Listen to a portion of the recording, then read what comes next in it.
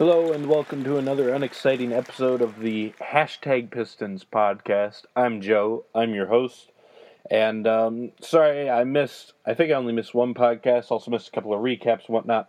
Just finished up the semester at school, so I was just doing other things. I still watched the games that I missed. I had to watch the Spurs one on replay. But so I still watched them, so I'm still totally up to date. Just I didn't write about a couple of them. So, yeah, but now that the semester's over for a month now until next semester starts, I'm going to have more time and we'll be churning out some content like crazy, so that's good.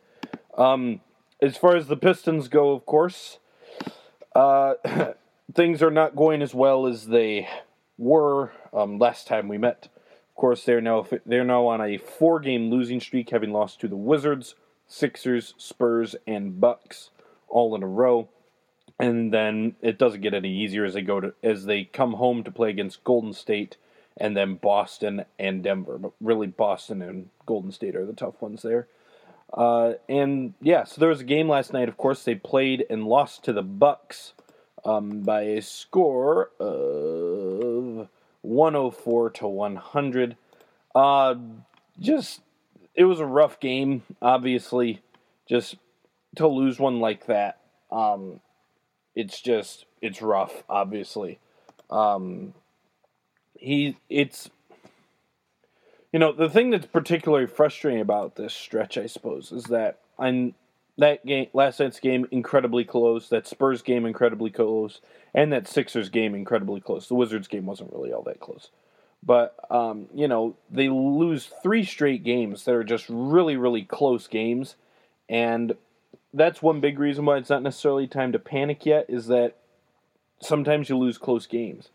And it makes it frustrating, but there's sort of something within that sort of shows what's sort of going on right now, I think. And we'll get into that a little bit later. But as far as last night goes, the only reason that it's worrying, I said this after I can't remember. Did I recap the Spurs game? I don't think I did recap the Spurs game, but I don't remember exactly. But the main thing that's worrying about losing the game last night is that that's the 4th loss in a row. In a vacuum, so to speak, last night, that's not something that bothers me or hurts me. The Bucks are a good team, Pistons on the road. They just barely lost the game. And, just when that's the situation, I'm not going to get torn up by that, I guess, if that makes sense. And there were really some good things. I mean, Andre Drummond continues to just absolutely own the Bucks. He's an absolute nightmare for them. Finished last night with 27 points, 20 rebounds. Only took him, I believe, 20 equivalents to get to those 27 points. Also had 6 assists with just 1 turnover, which was really good to see. I was actually going to bring this up. Let me bring this up a sec. Over the last bit of time, he's really been playing great. Where is it? There it is. And a big part of it is that he clearly is starting to get a little bit more comfortable passing the ball. And so it was something people have brought up a bunch this year. Whenever you bring up Andre Drummond's vastly improved passing, is a lot of people have said, but, his assists are way up. So, they're like, well, he's increased his turnovers are way up. So it's like, well, his assists are way up, but so are his turnovers. And, first off, even like a couple of weeks ago, it wasn't that good of an argument because his turnovers have over doubled and his assists have over tripled. So he's still increased his assists by more than he's increased his turnovers. So he's, and he's doing that at a, what would be the way to say it? While even though this is his first year where he's really been asked to do that a lot, once again, it's something I've talked about a ton, really for the last 2 years, is that Andre Drummond has shown an ability to pass when he's put in situations to do so. But the problem is that he just hasn't been in that situation very often. When they post him up, no one ever bothered to double team him, rightfully so. And pretty much the only other, he'd sometimes they'd let him do dribble handoffs with KCP occasionally, but they never really used him at the elbows. The only other time he'd get the ball in a potential position to really make plays would be if he would get the ball rolling to the hoop. But whenever he gets the ball rolling to the hoop in space, he's pretty much trying to dunk it or lay it in, and that's what he should be doing because that's what he's really good at that. So, he hasn't really had much opportunity. But even though he's shown the ability to pass before, it's not something he's had to do so much. And so when you add something such a big extra, what's the right word? Load. People gave me crap for saying that Reggie Jackson had such a huge load after the last podcast. Get your minds out of the gutter. But when you add on such a load to a guy like that, you would almost expect his turnovers to increase more than his assists, but his assists have increased more than his turnovers. And it's really become a lot more stark recently. So for the season, he's up to 4 assists per game, which, wow, who'd have frickin' thunk that? He's up to 4 assists per game on the season. He's second on the team in assists per game, against 3.1 turnovers, which, as a big man, that's really quite good. There's no other way to put that. That's really good for a big man. I've explained this before, but I'll say it again, I suppose. Is that one thing with his turnovers that a lot of people have brought it up, and one thing that's important to remember with his turnovers is that big men are going to, like true big men. Obviously, there's someone like LeBron James or whatever, where they're or Giannis Antetokounmpo, where they're big, but they're not big men. A true big men who operate as quote unquote point centers, they're generally going to have a higher turnover total compared to their assists than like point guards will, for instance. And it's really twofold. So first off is the nature of the passes that they tend to make. And a big part of that is because so oftentimes with any guy who's a point center, a lot of the passes they make are to guys who are cutting to the hoop, right? And so when those guys are moving full speed, and there's generally a defender right behind them, so you have to really kind of zip it to them. And the problem is that if the ball, even if it's a good pass, if the receiver of the ball can't handle it, it usually ends up getting recorded as a turnover for the passer. And just simply put, it's a lot more likely to get mishandled on those sorts of plays where, the receiver of the pass is moving really fast towards the hoop with a defender right on his tail than it is, for instance, Reggie Jackson driving into the paint and kicking out to a standstill shooter. It's more likely that the turnover is going to be put on Andre as opposed to, Avery Bradley or whoever it might be that's cutting to the hoop. And so that's one thing. And then the other thing is that true big men who are they're in the paint a lot. When you're in the paint a lot, you're in crowded areas, you're going to have a pretty good chance of getting the ball stripped. And particularly when you're Andre Drummond, who has the ball in the paint a ton. I don't remember for sure. I should probably look it up, but I'm not going to bother to. I think he may be leading the league in points in the paint this year, although that might not be true. He's very high in that number, though, at least. He's one of the highest points in the paint guys in the NBA. So he's got the ball in there a lot, and so he gets it stripped sometimes. And while they really should count them as blocks, sometimes they get counted as turnovers. So regardless of anything else, big men who do a lot of passing are going to tend to have a higher turnover total compared to their assists. So, just as a comparison, okay, Nikola Jokic, who's being widely regarded already as one of the best passing bigs ever, and that's not incorrect to say, by the way. That guy is really impressive. He averages 4.6 assists and 2.2 turnovers per game, which is obviously only barely over a 2.0 assist to turnover ratio. And, for a point guard, that's a pretty meh sort of ratio. It's decent, but nothing special.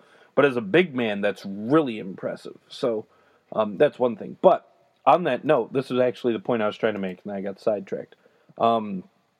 over the last 7 games, which is this really rough stretch, so it's back starting with the game against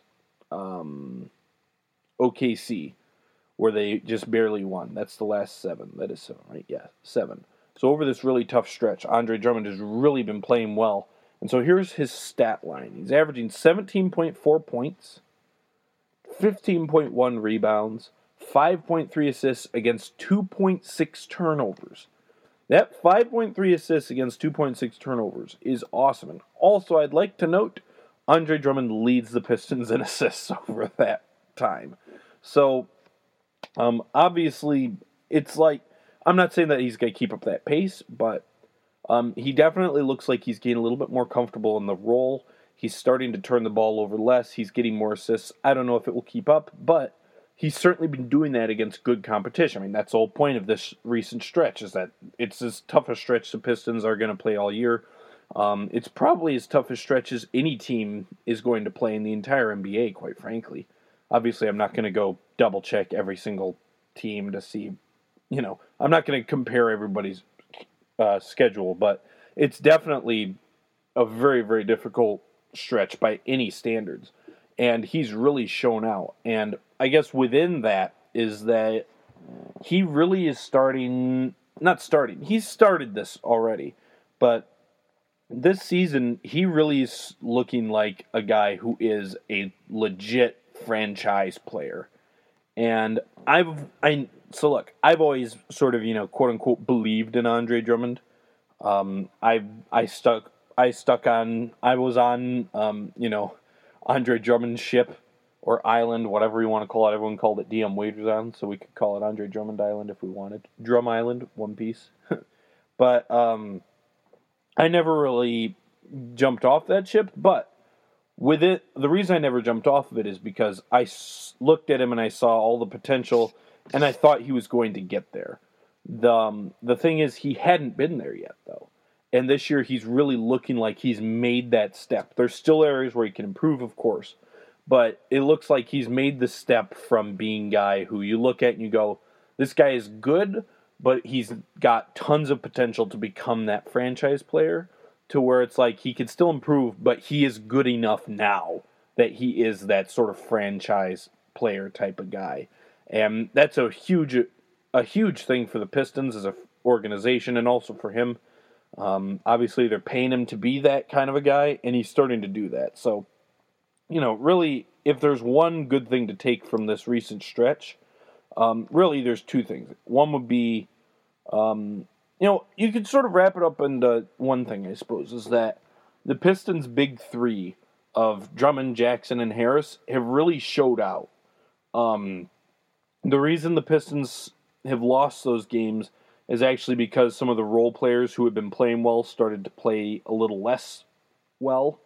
And it isn't because their most important 3 players started to fall off a cliff. So, it isn't that Reggie Jackson has declined from, career best efficiency ratings. It isn't that Tobias Harris has crashed down to earth with his 3-point shooting. It isn't that Andre Drummond has forgot how to shoot free throws again or something like that. Those 3 guys have been showing out over this stretch. So once again, we'll just go with it. Over those 7 games, Tobias Harris is averaging 20 points per game, shooting 54% from the field, 44% from 3, also averaging just under 6 rebounds, 1 assist per game. Reggie Jackson, 19 points per game, shooting 54% from the field, 37% from 3, with 4.4 assists. And then I already said Andre Drummond's line. So, and we'll get into some of the other stuff as to why the losing streak is happening and whatnot. But at the very least, the good thing to take from it is that those 3 guys have stepped up and continue to look like the real deal. And it's a really good news for the Pistons. Other things from last night, I continue to be really impressed by Luke Kennard. His efficiency wasn't great last night, obviously. He had 6 points on 8 equivalents. But that dude can play. There's no way around it at this point. That dude can play. He can shoot. The 3 he hit last night, that's just there's not a lot of guys who could do that, where he just kind of caught the ball. He ended up just sort of at a dead stop above the arc, He was just kind of standing there. The defender was like a step too far back, and he was like, screw it, I'm going to shoot. And he did. And he hit it. So I'm really impressed with him. I don't want to hear about Donovan Mitchell. I don't want to hear about it. Luke Kennard is good. I'm going to judge Luke Kennard by what Luke Kennard does, not by what Donovan Mitchell does. Just simply put. So, yeah, rough to lose last night, but, in a vacuum, the game last night isn't a big worry. The thing that's a worry is that it's the fourth loss. The one thing beyond that has been a little bit of a trend recently, though, is the play of the bench. And last night the bench got beaten badly. I think most of them went like -10 or something. Most of the starters were well in the positives. And that's a problem for the Pistons because a big driving force of their success this season has been that their bench has absolutely slaughtered people for the most part. And that has started to be less true over the last several games. Now, once again, part of that is just better competition. Unsurprisingly, good teams oftentimes have better benches, which is going to result in it being harder for the Pistons bench to just absolutely run them out of the building. But the one thing that's a little bit worrying to me, and there's going to be something to watch going forward, is I wonder if teams are sort of figured out Ish Smith to an extent. To say that they figured him out is not really fair, because it's not like he's new to the league or anything like that. But I think that it's so like painfully obvious what his weakness is, and that is because he can't shoot and just in general isn't a good scorer. Because of that, you have to make him play in the half court. You have to keep him from getting out in transition or even the sort of semi-transition opportunities. You have to make them stop and set up and actually run sets, because when they have to do that, they really don't have any good creation. Luke Kennard can do a little bit for himself. Ish Smith has bouts of it. But really, that's not what that bench mob is built to do. They're not good at it. And I think that to an extent, I'm a little worried that going forwards, teams are just going to harp on it so much to their bench guys that when Ish Smith is on the floor, we abandon offensive rebounding and you hustle your butt back. Because if you do that, they can't score. And if teams are able to consistently do that, then basically the only hope for that bench mob is that they just shoot themselves out of the problem, which I've mentioned this in my recap last night, that, with Luke Kennard, Anthony Tolliver, and then oftentimes Langston Galloway, even though he didn't play last night for some reason. I'm not sure why, but with those three guys, those are all dudes who can really shoot, and they're high-volume shooters too. With those three guys, it's going to happen sometimes where they just shoot so well that they make it work. But that's not... You don't want to have to hope, basically, that, well, you've got some good shooters and they're just going to shoot lights out. Because when you have a night where that doesn't happen, then you're going to have an issue. So, like last night, Anthony Tolliver missed a bunch of shots. Luke Kennard looked fine. And Langston Galloway didn't even play. And when you have that happen, then suddenly it looks a lot less viable. So, obviously, even if teams start to really key on Ish as far as his transition game, it's easier said than done to keep him out of transition. Like, guy's just so fast. So I'm not that worried about it long term, but it's going to be something to watch going forwards, because that could be the difference in a few different games. If teams are able to get back on defense consistently on a few more possessions, then that's going to be a few less points per game for the Pistons. And, when you have these close games, it's things like that make the difference. Is that there's a couple more possessions where they get back on defense and they keep Ish Smith out of transition. And, yeah, so in no way should this be viewed as I don't know how Ish Smith is going to do long-term or anything like that. Ish Smith is a really good player, one of the better backup point guards in the NBA, and I still really like this bench mob. I'll like it a lot better when John Lure comes back. But the fact is, it is a glaring weakness, and it's something to just watch going forwards to see if the bench can get back to their previous dominance. And I suppose just because I already mentioned him, just get right into it. With Eric Moreland, he's sort of, funnily become a pretty polarizing player on the Pistons recently. There's some people who really like him. There's some people who really do not like him. On him, I'm pretty neutral about it. On one hand, no, he's not. I do not think he's ideal to be playing, all the backup center minutes. But I think that as a third center, he's fine, and that's what he is. He's only playing because Lure's injured. And the reality is when you have a guy like that, where it's like you pull him out of the bargain bin, and you're not planning on him being a regular rotation piece. He's a guy who fills in with injuries or foul trouble, basically. And for a guy like that, he's done fine, honestly. He's done mostly what I would expect him to do, and then some. When you have a guy in a situation like that, what you hope for is that at least occasionally they provide positives, and hopefully most of the time they're not huge negatives. That's what you hope for. Last night, he was a big negative. It was a terrible game for him. But for the most part, he sort of trends somewhere between being mediocre about. Then he'll have occasional spurts where his energy will just create great things, whether that's with blocks or getting some offensive rebounds and such. And as a result of that, he mostly comes out to being at a point where you look at it and you go, if that's your third center who's only playing because of injuries, I mean, I'm not going to complain about it. That said, I definitely want Jon Leuer to be playing once he gets back. I think Jon Leuer is a whole lot better than Eric Moreland is.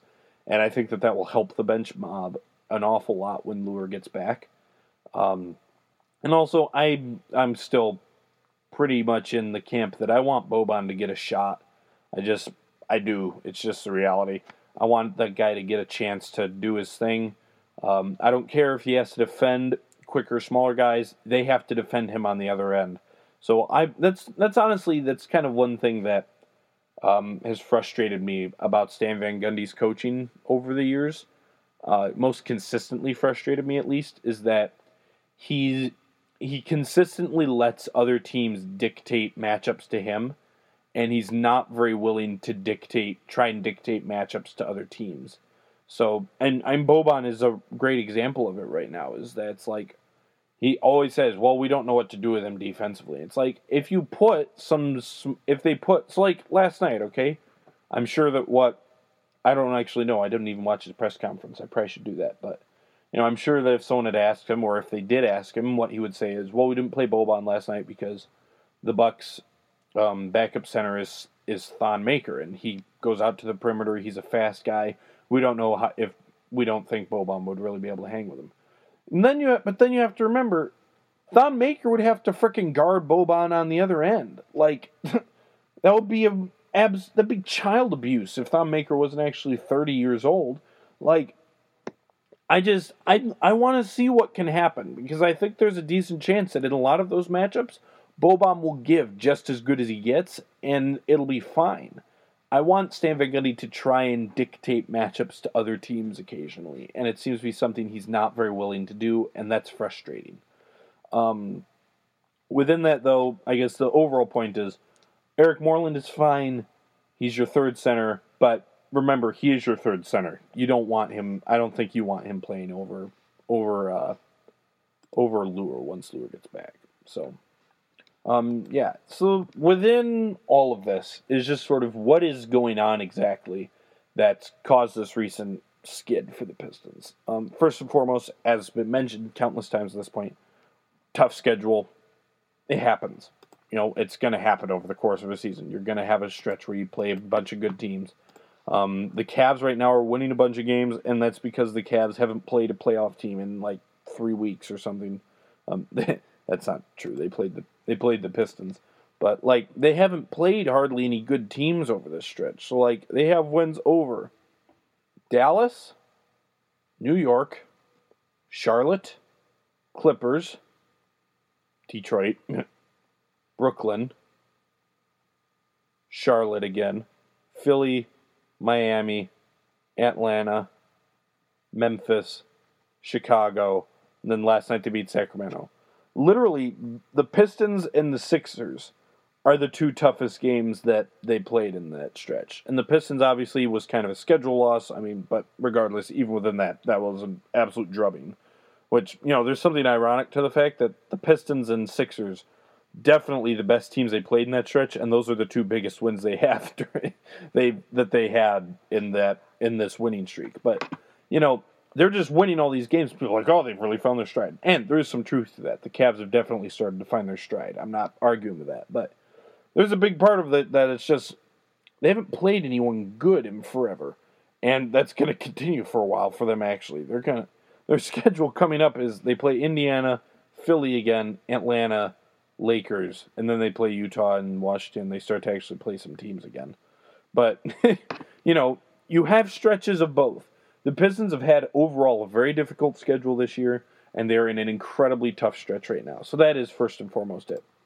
But beyond that, a big part, I think, is that there's a few things with the sort of the role players on the team that have played a little bit worse than they were before. So, like, just as a for instance, one thing is they're shooting once again, the thing that's funny is the guy that you expected to regress hard, Tobias Harris, actually hasn't. But, so for instance, Avery Bradley is now down to shooting 40% from three. Langston Galloway is down to 37% from three. Stanley Johnson's down below 30% from three. Over this stretch of games, if I can bring it up, which I can, over this 7-game stretch, Anthony Tolliver shooting 33%, Langston Galloway shooting 30%, Avery Bradley shooting 30%, and Stanley Johnson is shooting 30% from three. So, when it's all four of those guys. Now, obviously for Stanley Johnson, that's not necessarily a huge decrease. But for all four of those guys, the fact that they're all shooting worse from three, the end result is there's 2, maybe 3 shots per game from deep that instead of being hits are now misses.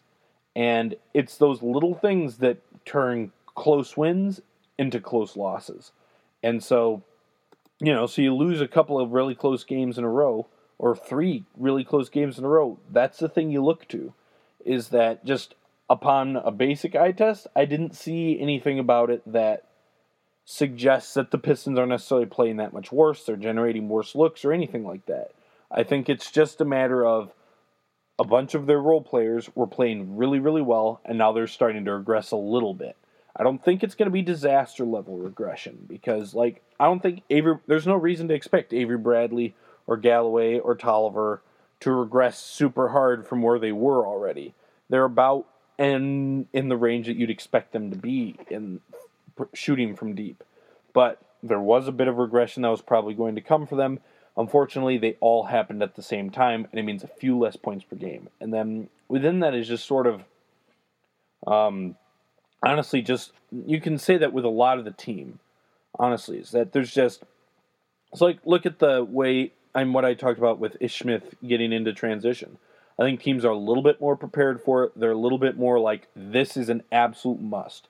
So even though Ish is going to get some buckets in transition, he's just too fast, too quick to stop every time.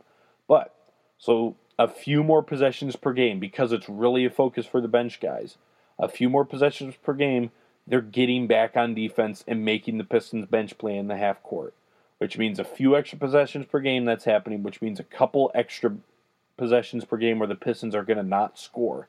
So you combine the fact that they're shooting worse from three, the bench is maybe getting contained a little bit, and it's just a couple extra, 3 or 4 possessions per game where the Pistons are not getting buckets where they were before. And that is the difference between close wins and close losses. I mean, that's something that always, just in general, people don't seem to appreciate enough, I think, in the NBA, is just how small the margins are between most teams. And things like that are oftentimes the difference. So, anyone who's like, oh, is this time to panic? I definitely say no. Even if the Pistons lose their next 3. I mean, at that point, it'd be time to be worried, because that would be, a 7-game losing streak?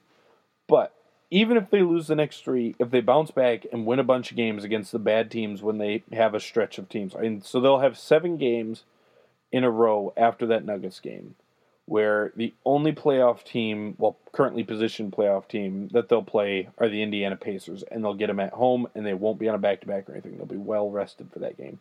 They'll go to the Hawks. Well, they play the Pacers twice, actually. They'll go to the Hawks, to the Pacers, host the Magic, to Dallas, host the Knicks, host the Pacers, go to the Magic. That's a stretch against a bunch of teams that they should beat. So no matter what happens, even if they lose close games against all three of those teams coming up against the Warriors, Celtics, and Nuggets, if they turn around and win a bunch of games against bad teams, I'm not going to be worried about it. Hopefully they win at least one of these games. Hopefully they can get two. They are all at home. So I think that they should be able to get two. I think the Nuggets are... The Pistons are a bad matchup for the Nuggets. I guess we could just go right into that game. The game that they'll be playing next, which is against the Warriors. I'd be surprised if the Pistons won. Admittedly, mostly because of the fact that just the Pistons already beat the Warriors once. The good news is that Steph Curry is going to be out. Which, I should clarify, I'm not advocating that I want players to get hurt. Okay, just want to get that out there. But for the Pistons specifically, the good news is that Steph Curry is hurt. The bad news is that they still have Kevin Durant, Klay Thompson, Draymond Green. Without Steph Curry, it does take away a pretty he's a significant part of that team, man. Like, I honestly think Kevin Durant is better than Steph Curry, but it's so stupid. It should be illegal to have that many good players on one team. But without him, I think that it will make them a little bit more vulnerable, particularly given that they haven't exactly been playing their sharpest ball so far this year. And the only thing that worries me a little bit about it is that within that, so the Warriors, it's not exactly a secret. They're only 20-6 so far this year. They're not exactly playing the sharpest ball that they have, that they're capable of. And everybody knows that. It's completely obvious to everybody, okay? Everyone can tell. I'm a little bit worried that perhaps Steph Curry getting hurt is going to result in everybody sort of really going, oh, right, we need to get ourselves going. And, sort of sharpening everybody up a little bit, and then ergo resulting in them really starting to play well. That kind of happened last year when Kevin Durant got hurt, I think. A lot of people seem to agree with that sort of narrative. I mostly buy into it, that Kevin Durant got hurt, and it sort of just caused everybody to really get going, because they're like, oh, Kevin's hurt, we really need to get going. We've all got to step up. Also, apparently, I didn't even realize this. I only just saw this here. Draymond Green apparently sat out the last game with a sore shoulder, and it is undetermined if he will suit up against the Pistons on Friday. I'd be surprised if he didn't play, I suppose, but I don't actually know for sure. But, I'd be surprised if the Pistons won, just because they already beat the Warriors once, so the Warriors will be looking for some blood. The Pistons have actually beat the Warriors probably... I don't know for sure. I would actually not be surprised. The Pistons, they've only played them. They only play them 2 times a year, so that might be different. But they beat the Warriors once 2 years ago, and then they beat them this year once. I'm not sure. There's a lot of teams who could say that they beat the Warriors twice in the last 3 years, other than, obviously, the Cavs can. Non-playoff teams, I suppose, I could say they beat the Warriors twice in the last 3 years. But I'd be surprised. There's some problems for them, but Stanley Johnson can defend Kevin Durant to a certain extent. Durant can shoot over him, but that's one of the reasons Durant is so good, is he can just shoot over people because he's so freaking tall. One good thing about Steph Curry being out is that it will let Avery Bradley take Klay Thompson, and so then Reggie Jackson can stay on. I presume Sean Livingston will be starting. I assume. I'll double check that. They didn't actually start. Wow. Was this last night? Yeah, it was. Last night they started Klay Thompson, Kevin Durant, Quinn Cook, Jordan Bell, and Zaza Pachulia. So, I guess they're pretty committed to having Livingston be off the bench. But regardless, you can have Avery Bradley guard Klay Thompson, because Reggie Jackson's big, it lets him have a better chance against a guy like Klay Thompson. the reality is that that's a tough guard for anybody, obviously, but it's a particularly tough guard for Reggie Jackson, a guy who his biggest weakness defensively is that even within this year's version of Reggie Jackson, who's playing a lot harder and playing a lot better, his biggest weakness is still that he doesn't necessarily have great speed and acceleration. Like, that's not what he's awesome at, and he still sometimes struggles to navigate screens. And obviously, almost all of Klay Thompson's offense is sprinting around screens continuously the entire game. So that makes it a little rough for Reggie Jackson to guard him. So Reggie Jackson will guard, I guess, Quinn Cook. I guess Quinn Cook is he a point guard? I don't even know who Quinn Cook is, I'll be honest. Yep, looks like he's a point guard. So I guess that he'd be guarding him. Quinn Cook is a point guard who's played in 18 career games. So I have no idea I literally had no idea who he was. He went to Duke. I probably should know who he was. He also went to Oak Hill. So I guess I probably should know who he is. Maybe I do know who he is, I just forgot.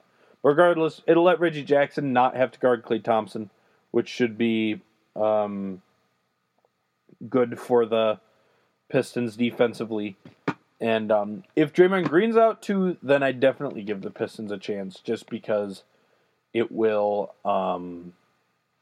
sort of, that's enough of a decrease where you can't just say, well, they're going to have the three best players on the floor still.